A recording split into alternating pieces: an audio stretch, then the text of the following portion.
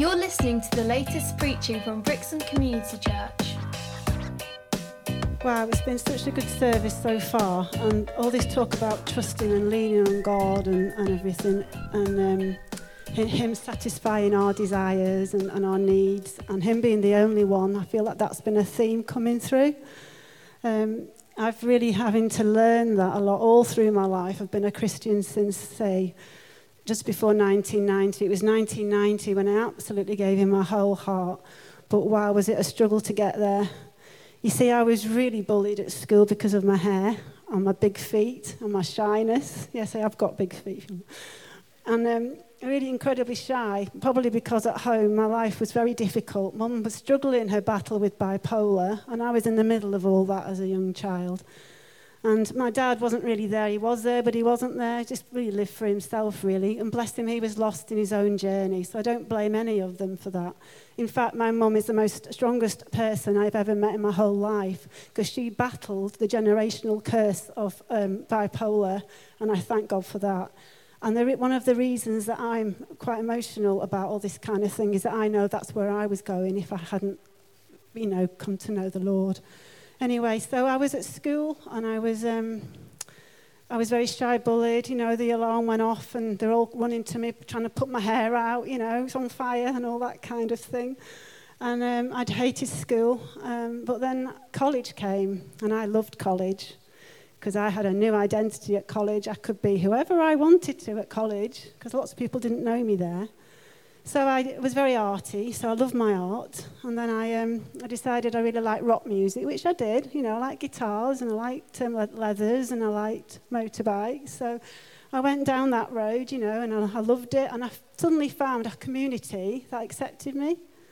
And so I just enjoyed that, And then I went to art college, at H&D in graphics. And wow, things got better and better because... Yes, I tried to find what I was looking for in boys, and I had a lot of boyfriends. But this time I'd met somebody I actually really liked. Wow, he was gorgeous, he was lovely, he had long hair, leather jacket, and he came to me.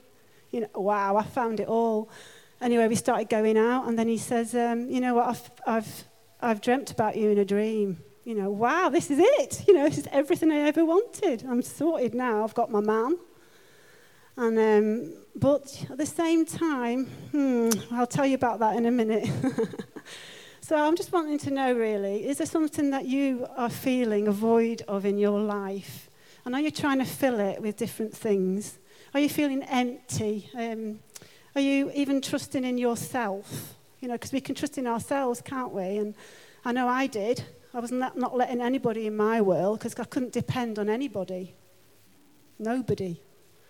So I just really felt like the Lord really wanted me to share today.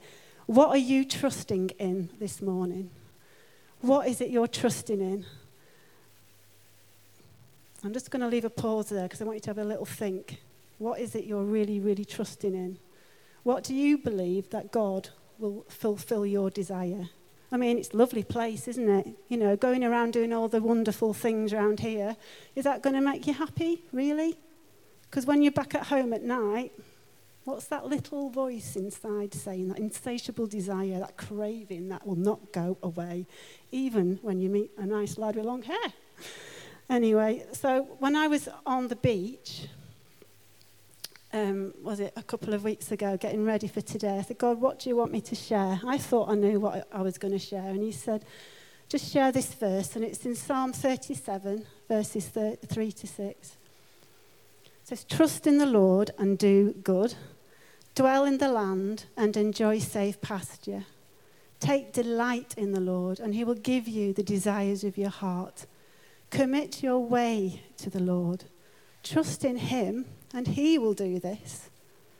He will make your righteousness shine like the dawn, the justice of your cause like the noonday sun.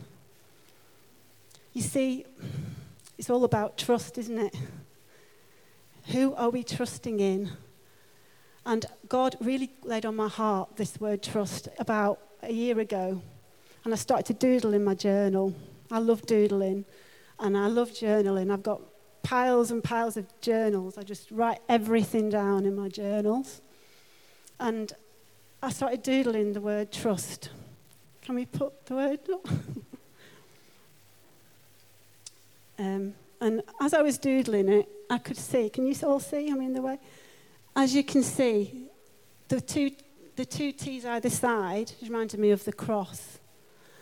And RUS underneath, I thought, the whole trust word, really important to me. And then I started doodling, I thought the U looks a bit like a hammock. Anyway, it just developed into that, really, and I started thinking about this hammock. But it was one of those where I thought, this isn't just me. This is something God really wants to get across to me, because I struggled so much with anxiety and trusting. And the big cross at the back was the most important part of this, wasn't it, really? Isn't it? Because he's paid the price, the pain, so we can rest under his sovereignty. And the Lord really showed me, and it came up into my spirit, and he says, yeah, trust Andrea. The next slide, please. Rest under sovereignty. It's the only way to trust him, is to rest, to make him Lord, to make him the one and only sovereign. Well, I know it's not easy. It's not easy to do that at all. But I really felt in my spirit that he really wants us to put him first, to acknowledge him in everything. And I know it's not easy. And I have a battle with that every day, every morning, every second, every minute, every hour, every day, every month, every year. I cannot move away from leaning on Jesus at all. And I believe that's why I'm who I am today. But it's been such a journey, an absolute journey. Tears and cries and the dark night of the soul and endless crying. But I can see a breakthrough. I've been seeing the breakthrough, and I know a lot of you have walked with me on this one. And why has it been hard? But it's his sovereignty, his strength. When I say, I cannot do this, but you can. I can do all things through you, Jesus. Then he just kind of, come on, Andrea, you can do it. And he'll encourage me. And his sweet, really sweet voice, you can do it, Andrea. You can do it. And the joy that comes from that is amazing. And tears, joy, tears. But otherwise, I believe I will be flatlined, because as a lot of you know, I did suffer from depression for a very long time. And the feelings have had to come out, and the emotions have had to come out. And I've been casting the cares onto Jesus. And that's why the joy is coming. And to rest, it's like trusting is resting under sovereignty. It's the only place of peace. The anxieties are there, and I can hear them around, but it's that, are you going to listen to that, or are you going to look at me? When you're in a hammock, you have to lie back to truly be supported. And as you lie back fully, where are your eyes? You're looking up. Don't look at your circumstances. Don't listen to the chatter. I literally feel every day this chatter, hey, what about this, what about this? And I go, no, I'm going that way. No, I'm listening to that voice. No, I've got this book. The secret power of speaking God's word. You need God's word by your side, everywhere. Absolutely everywhere, I believe you need God's word. And you need to spend a lot of time in it and pick out those scriptures that help you, that are life-giving. So this surrender is not easy. And I know there are people in here today who need to surrender things to God. I know it, absolutely know it 100%. There are things, some people in here today are struggling with certain issues. Do you trust him as your Saviour? Have you completely given him your everything, your whole heart? So what about this boy that I met in college? It's obvious I didn't end up with him. I've got an even better looking lad over here. And my sister became a full-on, born-again Christian right in the middle of this mess. And I absolutely did not like her at all. I thought, you were so annoying. You just do my head in. But she was suddenly changed. Her character changed. So incredibly nice. I thought, what's going on here? Because we always argued. But it wasn't that. It was this joy she had.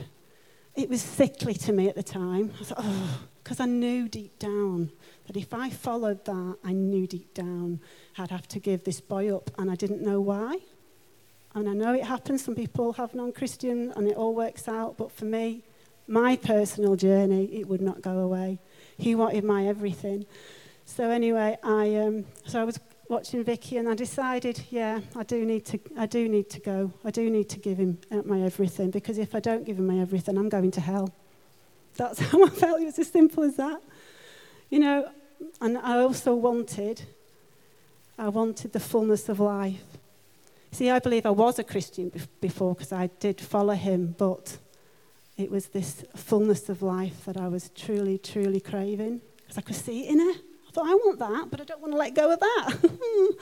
Anyway, so eventually I did, after a very, very long battle, I did surrender him to God, because his loving kindness kind of drew me to him. Time on time, his relentless pursuit of me, his love for me, through various ways, gradually broke me down until I said, okay, take him. Because I truly believed he'd either bring him back a Christian, he'd either bring me somebody else, or he'd fill that void. You know, Jesus can fill a void that he can do miracles, he can fill that void. And when I gave that boy up, yes, it was painful. Yes, it hurt like absolutely anything. I felt like I'd lost my arm. I really, really did. But the peace of God that passes all understanding came. And I became full of the Spirit. I had to give everything to be full of the Spirit. And that's one of the other things, you know. We need to be full of the Spirit to walk in the ways that he wants us to walk in, to have the fullness of life, to see miracles. But he needs everything. So gradually after that, God graciously brought me John. And we didn't like each other at first, but he did bring me John. And we grew to love each other. But now I really love him, you know. And he's perfect for me. Absolutely perfect for me. And I've got 2 absolutely beautiful children, wonderful children. Couldn't ask for any more. And John at the time had long hair, leather jacket, motorbike. So, you know, God knows your heart. He knows it. You're thinking, oh, if I give that up, will he really listen to my heart? Is he really going to fill that need? Oh, you know, I know. I've been there, I know.